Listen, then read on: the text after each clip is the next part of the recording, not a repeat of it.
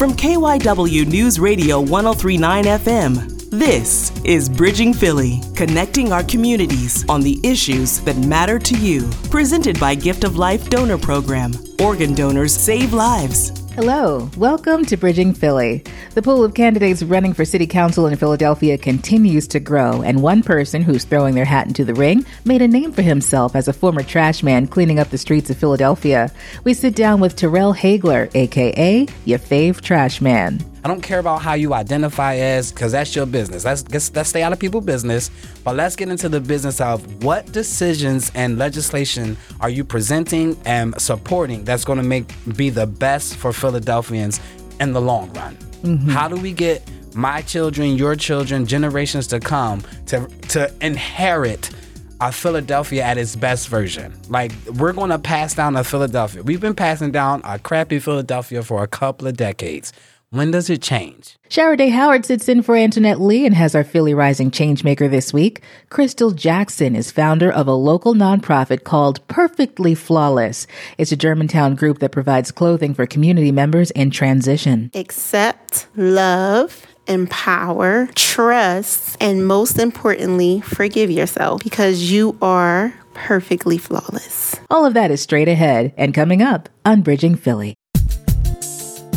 This is Bridging Philly from KYW News Radio 103.9 FM. Well, you probably heard the news about our friend, the friend of the show, Terrell Hagler. He is, of course, also known as Ya Fav Trashman. He has made quite a name for himself, and he has decided to throw his hat into the ring for city council at large. We're here to talk about that and more. Welcome to the program, Terrell Hagler. Thanks for having me. Hey, Raquel.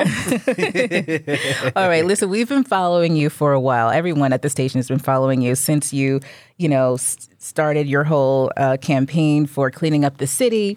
You wrote your children's book, so we've checked in with you on that. So we have to check in with you on this next adventure. This is quite an adventure.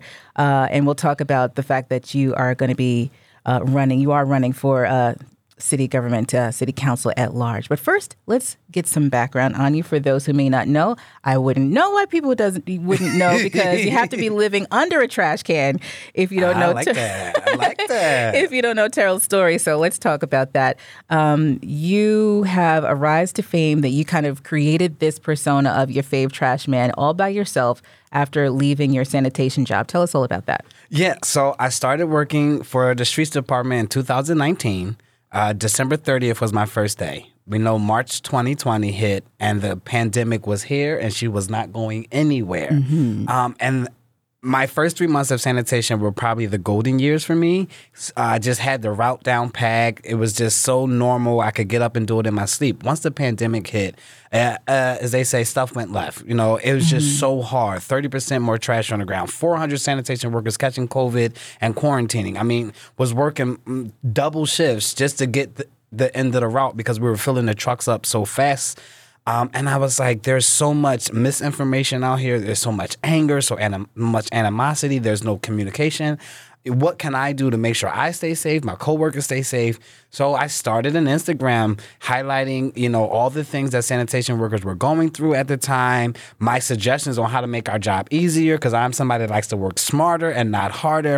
And I was able to galvanize and organize a whole movement around sanitation workers being considered essential workers. And the city of Philadelphia, again, I give credit. I could not have been Ya Fav Trashman without the support of the city, because everyone jumped on board and said yes to, supporting sanitation workers. So we had water, we had snacks. People were buying the T-shirts so that we could buy gloves and PPE and cleaning supplies. And we had Mission Taqueria come and feed my yard and drop off 100 burritos for lunch. We just had so much support, and it happened so fast that when I looked up, I was like, it's been a year already. Like, what? Well, thank you, Philly. And then from there, I just found that the blight and litter on the ground was a huge issue. And as a sanitation worker cleaning the city, I wanted to do more. Right. So I started organizing neighborhood cleanups, and really that's what ignited in me. It was like, the saying that a cleaner city is a safer city. So like the fact that, we're going through all this gun violence, we're trying to reach our children, we're trying to do all these things in the community, in the neighborhood, but people don't even like living where they live because of the trash. So I wanted to do what I could with my platform to make people feel seen, acknowledged, start people to invest in these disinvested communities, and the rest is history. I'm here now talking to Raquel. That's awesome. I do love your story. Of course, I've heard it, but it never gets old. It's a great story. And sometimes I wonder to myself, you could have just walked away from that whole thing and just, found something else to get into. But I'm assuming that this is truly your passion, clean cities, cleaning up where you live, cleaning up Philadelphia. Why are you so passionate about it? Why didn't you just walk away and go, you know what, I'm just going to just do something else? Honestly, it's the fact that I'm a dad. At the time, my children were going to school in the city, and we would walk past trash, and my youngest would go, how come our neighborhood looks like this, but when we go downtown, it looks different? Right. And then I started thinking about all the other children that walk in this same neighborhood, and do they have the same thoughts? Like, we've normalized living in trash because our grandmothers did it, our mothers did it, now we think we have to. And I'm like, no matter your zip code, you deserve to live on a clean street. My children deserve to ride their bikes up and down the street without tripping over needles and glass and trash and, being chased by rodents. And like, we that's a whole mental thing. It's creating a conducive environment for our children to succeed in. So it was like, what can I do as your fave trash man with this platform, with somebody's ears to educate, advocate, and then integrate, right? That's like my 3 pillars of your fave trash man. I always want to educate the city and the public and the world about why sanitation is so important. Then I always want to advocate for the frontline workers, the sanitation workers, the people who are on the front lines doing the work day in and day out without taking a break. And then I want to integrate everybody into this system of saying yes to a clean whatever. Right. Yes to a clean school. Yes to a clean block. Yes to a clean office. Yes to a clean lunchroom. Yes to a clean playground. Because when we get into that mindset, we'll see a psychological effect on our children, on ourselves. And when you're in a better mindset, you make better decisions. Again, gun violence is the number one issue in this city, public safety, but it comes from people making poor decisions who are in poor positions. Right. Cleaning the neighborhood, adding green spaces, getting people involved, puts people in better positions to make better decisions. I love the fact that you talk a lot about your kids. And the fact that your children are your motivation actually was your motivation for the book that you wrote, the children's book. It was. And they didn't think that sanitation was such a cool job. And Not at all. But now they think Dad is pretty cool. Tell us about that. Yeah, no. Again, my kids are. I made a lot of bad decisions in my life, but one of the greatest ones I did was becoming a father because it matures you so quickly. Oh yeah. And I became a father at 22, right? And then I had another one 13 months later, so I had 2 under 2. Wow. Wow. Right. But what it taught me was patience. But what it taught me also was to look at things from a different perspective. Here I have a human being that has nothing. No tools, no anything for life. And it is my assignment to give this person all the tools that they need to be a citizen, a productive citizen, just a positive impact on their community. And it is my job to make sure that they have it. And so when it comes to my children and it comes to their learning curve and it comes to them being exposed to things, you already know the broader the exposure, the more rounded the person is. So I love to put my kids in position to be able to deal with any situation. I was a dancer, and when I was getting That's right. Yeah, when I was getting classically trained in ballet and hip hop and tap, I'll never forget my dance teacher. Shout out to Patricia Scott Hobbs from Freedom Theater.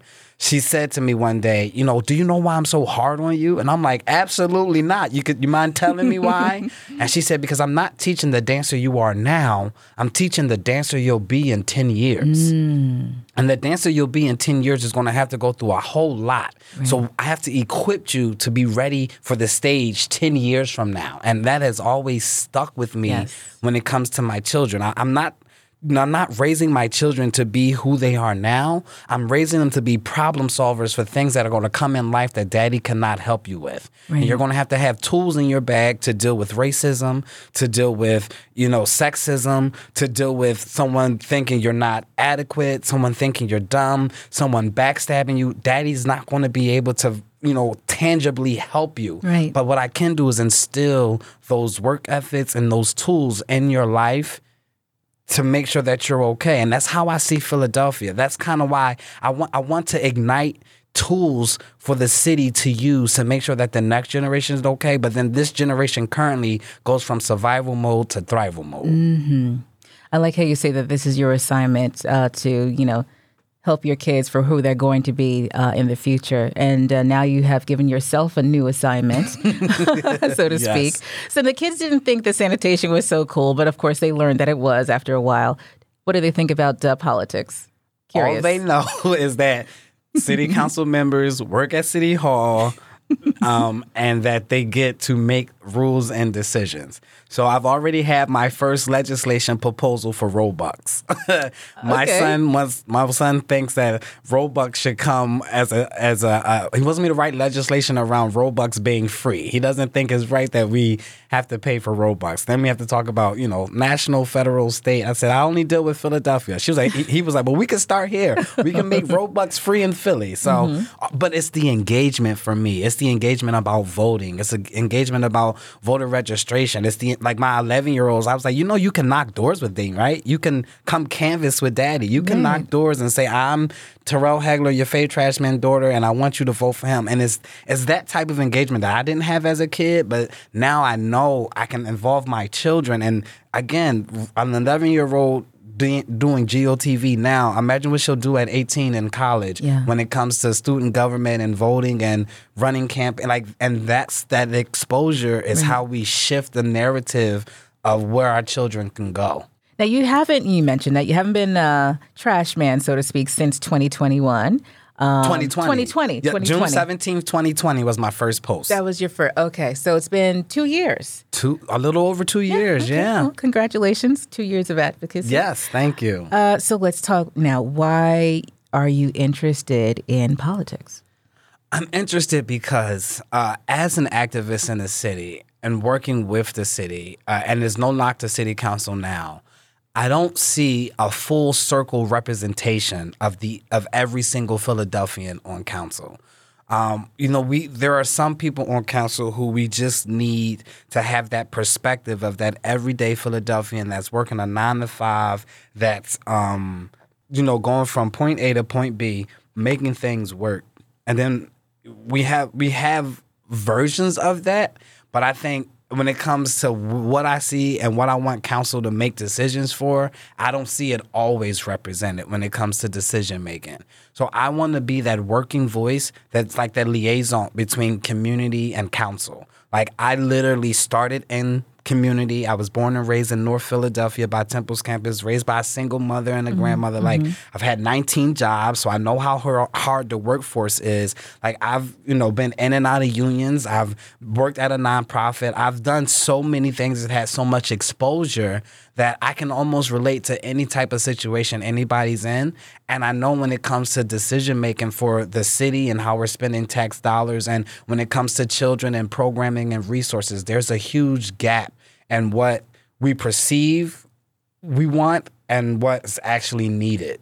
For and there's like a little disconnect. And I want to be that connection on council. It's like, hey, actually, folks in community really need their light bills paid. Like we could do this turkey drive and they gonna eat today, right? But half these folks ain't gonna have electricity by next week. So let's figure out a way where we can maybe create a stipend or a grant or something where folks in this district and folk in that district can apply for a guaranteed grant and they get $500 towards their light bill because the city has extra money because we were able to reallocate money and do like it's just out of the box ideas like that I think when I say to folks, they get really excited about. I have a lot of out-of-box ideas about the libraries. Like, I think the library should be fully funded because the libraries could be a safe haven. I said this idea the other day. Imagine if we added recording studios to the library. Imagine that. How many kids would be lined around the corner to record a song, to record a podcast, to do spoken word. Imagine if our libraries were fully funded and we had engineers that then had a program to teach our children how to mix their own podcasts and songs and recordings and stuff like that. And then it's a program that our free library has. Instead of these kids being on the street Saturday morning and getting into mischiefs because they don't have anything to do, they could sign up for a program and then go sign and go record a song and then upload it to iCloud. And then maybe a Philly native like Mont Brown, who's, with Columbia Records, hears it and be like, oh, that's my hometown. This is a song. And imagine the shift and perspective and opportunity for that child that went to the free library for a program instead of being on the corner. Mm-hmm. Yeah. That's absolutely a great idea, actually. Thank you. It's something I'm that glad you I've like it. never heard that idea before, so that is definitely one that is new, and I could see that being pretty popular. You're such an advocate, and you do such a lot of grassroots type of work. Do you think the title politician is something that you would wear as well as you wear these other titles since you're so grassroots? Or would you just say you're the common man that wants to use politics to push things more forward? I'm going to be honest. I hate the word politician. It creates such a degree of separation from normal folk. And again, I know I have the Instagram and I have this and I have that, and people recognize me when I'm walking in Target and stuff. But I want to be accessible.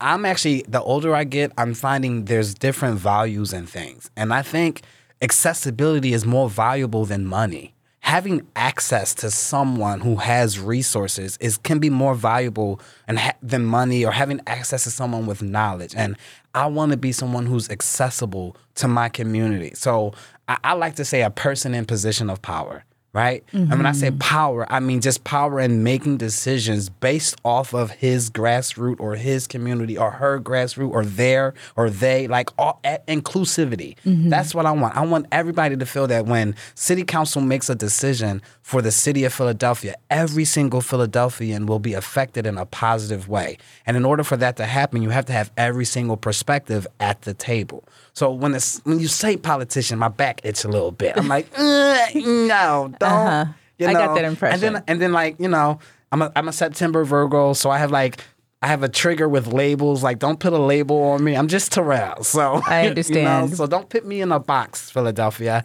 I really want to see Philadelphia be its best version at all times. And I feel like my out of the box idea is something new, but it's also things that I think people are like thinking about in other ways. I know I'm not some genius. I'm not Stephen Hawking. I'm not, curing cancer here. But what I'm doing is I'm simplifying local government. I think local government has been so complicated. Nobody understands it. I ask people how do you report illegal dumping? Oh, I don't know. I call the cops. Well, no, you're supposed to call 311 actually. So I think it's just so complicated. And then my skill at communicating, there's not a lot of communication back and forth. So there's not like a broad, vague, something my 6-year-old would understand. So I want to just simplify local government so that when we get down to the bones, people understand it. They know what to do. Because again, when you know better, you do better. Absolutely.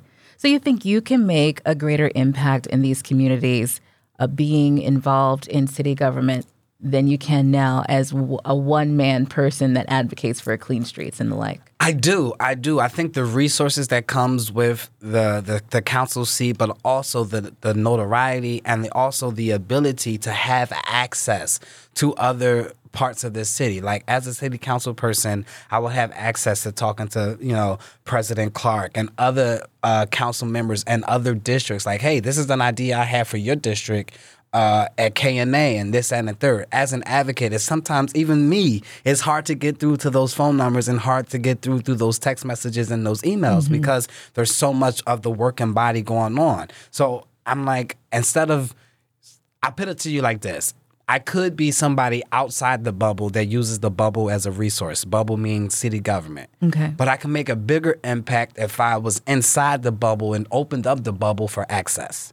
Understand. What exposure to politics have you had up until this point? Perhaps people aren't familiar with your involvement with government in the past. Sure. So my first exposure was I ran. I did like some sub-field operations for some judges in 2021 in February for their judicial races. And that's when I was like walking doors. I was canvassing. I drove up to Harrisburg and did the whole petition process. And I was just being a sponge at that point. I was just learning. And then I had the opportunity to be deputy campaign manager in Norristown for Dustin Queenan, who ran for the 3rd District and won. Okay. And I was his deputy campaign manager and his field operation. So I got a big, again, Norristown was small, but it was a great practice for me to understand how field operations work, being a deputy campaign manager, getting out the vote, messaging, all the things that come along, fundraising, events. I love events. So that was like right. The field, being outside and having people voter registration, like all of those things really gave me a real good scope on whether or not I think I would like to do it for myself or do it for somebody else. And I decided to do it for myself. Now, you're running as a Democrat. Now, is this the way you've always voted? Is there a particular reason why you're running as a Democrat? I've always voted as a Democrat, generations of Democrats. But and then there's that whole, label thing, like, you have your progressives and your socialists and your leftists, and then you have the independent parties and the working family parties. And for me, I'm so intricate and out the box that I agree with almost every single point with everybody sometimes. And I know that looks like walking the fence, but it's my ideology as someone who has no political ties right now in the city is like, why don't we just take all the good ideas from everybody and put them in a good gumbo pot for Philly? Why do we have to just vote because we're Republican, so we got to vote all Republican? Why do we just got to vote Democratic because we only got to be Democratic, socialist, independent party? Why do we got to, let's just take all the good ideas, put them in a pot, stir that bad baby up, season it, and now we have just a gumbo pot of great ideas from all perspectives. So that's how I like to look at things as if you have a good idea and I have a good idea, it doesn't matter if you're a Republican or Democratic. Are the people of Philadelphia going to be affected in a positive way? And through my advocacy work, I've had to work across the aisle, had to work with people I don't agree with. Right. And it's taught me, like, you don't have to agree with somebody to make a great decision for millions of people. Right. There's common ground. There's common ground. And I think that's where we lose. And that's why titles kind of trigger me, because like I'm being loyal to this title or to this box. And then if I step outside that box because I think this is a good idea, then my box is mad at me. And then I got to try to play with we too old for that. We too old for that. Right. Let's just make decisions based on the best possible outcome for Philadelphians. And if that means that you're a Republican, but you got this great idea, then I'm going to support it. Right. And then as my other Democratic friends, if you get mad at that, then are you mad at that or are you mad at the idea? Because now I'm confused. Right. And then that's how we need to vet candidates. That's how we need to question candidates. I don't care about how you identify as, because that's your business. Let's stay out of people's business. But let's get into the business of what decisions and legislation are you presenting and supporting that's going to be the best for Philadelphians in the long run. Mm-hmm. How do we get my children, your children, generations to come to inherit a Philadelphia at its best version? Like, we're going to pass down a Philadelphia. We've been passing down a crappy Philadelphia for a couple of decades. When does it change? Right? My mom says, I talk about my mom a lot because she's also a lot of my inspiration, and I lost her in 2020. But one of the things she always said to me was like, what she didn't understand about Philly and the world is that we keep passing down the same problems. Right. How do we expect some child to cure cancer if we can't even cure education? We can't even solve the getting our schools and at a conducive environment where the ACs work and the food is good and all the teachers are fully funded and they have a book for everybody, or not even books now, laptops and iPads for everybody. How do we get past that point so that there's some little girl, some little boy in kindergarten right now that's going to grow up with all the tools to cure cancer? It's time to solve some issues so that we can pass down new problems so that new problems get solved. And that's how we advance. That's how we advance our community. Well, so far you've made your efforts pretty clear, and we'll talk even more about it. But I'm going to play devil's advocate for a quick second. Oh, please do. This is a good test. Here's a question: what does a trash man know about running or being a part of city government? What does a trash man know about city government? Well, here's the thing. Everybody's a trash man at this point, right? Everybody's done some type of cleaning or clean up in their block. So I think we're all trash men and trash women at heart. But to answer your question, what I know is that I serve my community. And in my community, there are some real high-level priority concerns that are not being met. And the more and more I talk to my community and the more and more I'm in my community, the more and more I come up with ideas. And the only way these ideas are ever going to be taken seriously or heard is if I'm at the decision-making table. So if I have a bunch of community members that support me and support what I do in community and would like to see it on a larger scale, then I believe that's what I know about politics, is that we have some things that are hurting our city and that we need some ideas that are going to help our city. And if we have a group of people that are not being heard, not being acknowledged, or feel unseen, and I can speak for them and bring their perspective to the table, that's all I need to know about politics. Of course, we all know if you become a city council member, they give you a class and you do the quorum and you get to hire a staff and you have all that. But I think it starts with an idea, and that's something that also I'm not scared of. I'm not scared to ask for help. I'm not scared to pit people around me who are smarter than me. I'm not scared to pit people around me who know more than me. Because I say all the time, and when it comes to the waste industry, because people like to say I'm the face of the waste industry, I'm still a baby in the waste industry. I'm 2.5 years in, right? But I just have a really loud cry. So allow my cry to attract people who can put us in better positions. Like, I'll give you a little insight. This is a breaking news. I recently had a meeting with someone from California that writes policies around environmental justice, sustainable packaging, just all those types of things. And I said, how long have you been doing policies in California? Oh, I've been doing it for 45 years. Oh, okay. You'll be in Philly soon. You down to meet and just talk? And I can tell you like what Philly is going through. And then we end up spending about 6 hours together. Her name is Heidi. Mm-hmm. And she just gave me her professional thoughts on what policy change could look like in Philadelphia when it comes to environmental justice. Like, how do we write a policy around, making sure the streets stay clean? And like, what does it actually look like? Like, giving me the whole process, because I don't know. And I'm not going in naive thinking I'm going to go in and push a button and everything's going to go well. I'm not going in like that. Right. But I understand there's going to be a process. You have to get votes. You have to get a committee. You have to do that. Like, I've been around and I work with city council enough to know that. But what I'm excited about is the opportunity to bring all different aspects of my life, all different experiences, all different exposures together in one room and one pot on one thing and really push Philadelphia forward. Well, the elephant in the room of any discussion involving politics in Philadelphia is gun violence. Mm-hmm. It is crippling. It is troubling. It makes a lot of people feel like there are no safe spaces for kids now. We all know the situation. I agree. And so tell me your thoughts on the situation of gun violence in Philadelphia and what needs to be done. Yeah, so gun violence to me is a multi-layered solution. I don't think there's one single solution that's going to solve the gun violence. So I'll give you my few thoughts. One is I truly believe these children have not been able to deal with trauma over the last 2.5 years. You think about it. When you think about your childhood, what's one of the first things you remember? Graduation and prom. There's some of these kids that didn't get to graduate, and some of these kids that didn't have prom. Mm-hmm. That's something to deal with that they haven't been able to talk about. We've just made them go through the pandemic, sent them off to college, or sent them off to work. So again, we're not addressing some of the trauma or all of the trauma that these children are having, and in that trauma, they're making horrible decisions. So one, for me, we need to kind of get to the point of conflict resolution.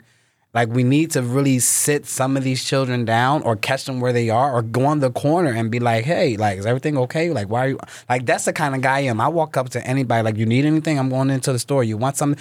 You meet them where they are, and you extend an olive branch, and people open up a little bit. Second thing is resources. Some of these kids are out here selling drugs because they're 19 and they got to provide for their 4 younger siblings. Right, so they don't have enough resources or opportunity to make an honest living. So what's the quickest way in Philly? It's either drugs or real estate. So everybody's doing drugs or real estate, right? Interesting. This is what I'm getting from community. Mm-hmm. So everybody's trying to get into real estate and investing, and everybody's getting into drugs and what they say now, flipping bricks and stuff like that. And I think if there were more opportunities and more options for people to expand their exposure to. So here's another idea I have. The school district, we know the reading level is off. We know, all the things that's wrong with the school district. And I really have faith that, with the new superintendent, things will start to get better. But again, it's going to take time. Imagine if we put a program in place today that juniors and seniors, one, have finance classes, right? So they actually learn what their FICO score was, what their Experian was, all those things. They know how credit cards work. They know how mortgages work. They start learning that in high school, like 17, 18. So when they got that first credit card, they can expand on it and not max out, and their credit score goes from a 780 to a 420. But two, what if we had pipeline programming? School is not for everybody. Let's just be honest. School wasn't for me. I did a year of college, dropped out, and joined a dance company. Mm-hmm. But I had student loans. But if I would have known this wasn't for me in the beginning, I know that it was okay, and I wasn't pushed to go to college, I wouldn't have went. Imagine if we had a pipeline program where we had the trades, we had CDL schools, we had all these things in our school district already, right? So you're a junior, you're a senior. We have the vocational schools.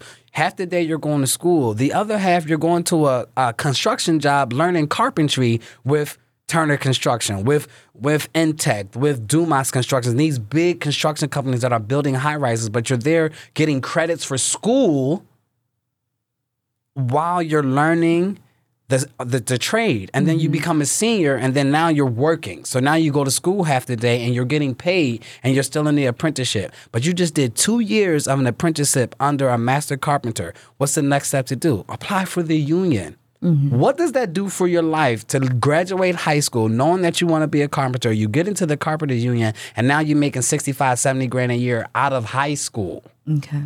What does that do, right? What does that do? It diverts all the attention that you would have been doing shooting and gangbanging on the street. So you were so locked into this trade to make money, to provide for your family, to learn your craft, you didn't have time to be on the street with the homies because you got a bigger cause, you got a more opportunity, you got more exposure. So creating programs like that, I think will definitely put a dent in the gun violence. So we have the creating trade and vocational programs in the schools, finance classes. We have conflict resolution. And then my last thing is honestly just bare bottom resources, like going into community and going, what will it take for you to get off the corner? Having these open, safe spaces where people feel like, listen, I'm out here because I got a record and I can't get a job nowhere else. Well, okay, let me take you to Pulse.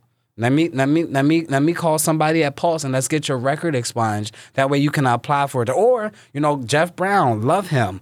When you get a job at ShopRite, I found out that if you have a record and you get a job at ShopRite, they pay for the exposure. Okay. So it's just knowledge. It's just knowing things like that. So I think people feel in those positions, when I talk to community, that they have no other options but to be out here, but to be gangbanging, to do stuff. And then, on the flip side is they don't have no outlet. I told you I was a dancer. The arts is a big outlet for me. These kids are doing donuts at City Hall because they don't have nothing else to do, because the library's closed at 4. There's no piles. There's no recreation centers. There's nothing for them to do. Imagine if we built them an ATV park. Okay. Imagine if they had their own park to ride their bikes, to ride their ATVs. We had diesel gas on site, but then we started hiring them to watch the park and hiring them. We put a storage unit there, so these bikes aren't allowed to leave the premises. Everybody got to keep your bikes here, but this is your park. It is a self-ran dirt bike park or ATV park. imagine the responsibility we put on them and say, this goes as far as you go. So if you want this to stay open, you have to be responsible. You have to, when the diesel run out, you have to make a report and call. Like, imagine the responsibility you give them for something that they want to do anyway. Right. Well, Sorrel, you are definitely a visionary. I have to say that. You have lots of ideas, and and it's obvious that you're passionate about what you do, from your kids to cleaning up streets and wanting to move Philadelphia forward. I'm glad we had a chance to have this talk. How can people get in touch with you? Oh, so they can always follow the Instagram at Ya Fav Trashman. At _ Ya Fav Trashman. But they can also, if they want to help out on the campaign, if they want to do anything, they can go to yafavforphilly.com, which is YAFAVFOR Philly.com. They can sign up to volunteer. They could donate. They could read my bio. And we're going to slowly start plugging some things out there. I have some fundraisers coming up, so they just want to stay plugged in. And I'm always going to be in community. I have about 20 cleanups planned between now and May. And, catch me at Target or Walmart or on Broad Street. I'm always around. Something tells me you're always at Target or Walmart. I am addicted to Target. They need to give me a sponsorship. Aren't we all, right? All right, Terrell Hagler, thank you so much for joining us on Bridging Philly. Thanks for having me. Back to Bridging Philly from KYW News Radio 103.9 FM. The Philly Rising Changemaker is sponsored by Penn Medicine Heart and Vascular Center, performing the most advanced heart procedures in the region. I'm Charity Howard with this week's Philly Rising Changemaker. This community leader is setting a new precedent in the Black and Brown communities, teaching the art of alternative healing by reintroducing struggling communities like hers, hit hard by the rising gun violence. How to once again embrace their history through agriculture and connection. That's the mission of Erica Johnson, our Philly Rising Changemaker of the week. Our hands are in the earth. Philly has a thriving agriculture scene, and Erica Johnson, owner of Collective Artistry in Germantown, says she comes from a long line of women with green thumbs. I'm a plants woman, all taught by my mother and her mother. And she's been working with plants as a way of healing long before it was trending. And now she's working to reintroduce people of color to what she says is a cultural art form, finding healing for the individual as well as the community by spiritually reconnecting with the earth through gardening, crystals, and self-awareness. You have to be able to know where you come from, even if you don't know your direct heritage or tribe. Our people tilled the land over in Africa, and when we were slaves, we tilled the land. So when the COVID-19 pandemic hit, Johnson pivoted, taking her hobby of gardening to the next level by opening her own business. I don't have a practicing religion. This business is an extension of my spirituality, what I've learned from my mother and her mother, what has been handed down. And she says that's what the community is missing, and it's evident in the increasing gun violence in struggling communities. So through Collective Artistry, she's hoping to find a solution to what she says has been a growing problem in her community. What I didn't know is that I knew how to teach what I've been doing for years, to get on the path of healing through crystals, plants, to develop their own artistic craftsmanship. It's very important for our people to see each other helping one another. You know, when we are faced with something different, we clam up, we are afraid to open up. But when we see someone that we look alike, we look like each other, we have led pretty much the same lives growing up, our culture. See, life is not about getting through it. You have to maneuver your way around life. And it's not just for our culture. Black, brown, all people need help on that journey. And she says Collective Artistry is not just a place for learning, it's a place of refuge. The shop offers a safe space to anyone who needs a mental break, who needs a moment to stop and to take a breath and be safe and to think a moment. A lot of times since COVID, everybody's been going back and forth trying to feed their family, trying to find work, and you're afraid. When you come here, the first thing you do, you take a deep breath and you say, well, wait a minute, where am I? So by connecting people to the earth, she's hoping to connect them back to themselves. Collective Artistry is an experience. When you come in, all your senses are activated. smell, sight, hearing, touch. So everything is going to hit you at once to where it's going to make you stop to pay attention. Pay attention to what? Pay attention to your feelings and to yourself. You know, once you step in, every outside noise, I guess if you will, it'll stop because it'll cause you to focus on what's going on. Because, yeah, you see the plants and you see the crystals, but you're also going to see color. You're also going to see words of affirmation. You're going to feel the warmth, and you may hear music. I'm always playing music. I play music that beats your muscles, that beat your, you know, it's not crazy, but it's soothing, it's rhythmic, you know, so you're comfortable and safe. So she says she's answering a call from her ancestors to give more than she takes. I am here to be of assistance to my community. Collective Artistry is located along the newly renovated historic Maplewood Mall in Germantown. Well, that's it for this week's Philly Rising Changemaker of the Week. If you know anyone making a difference in your community, please reach out to us at kywnewsradio.com/Philly Rising. I'd like to highlight the next changemaker who just might be from your neighborhood. Thanks for joining us for Bridging Philly, brought to you by Gift of Life Donor Program. Organ donors save lives. Be sure to connect with us on Twitter at Bridging Philly and with me at Raquel On Air. And of course, please subscribe to the podcast. For Antoinette Lee, Sharaday Howard, and our podcast producer, Tom Rickard, I'm Raquel Williams. Be well.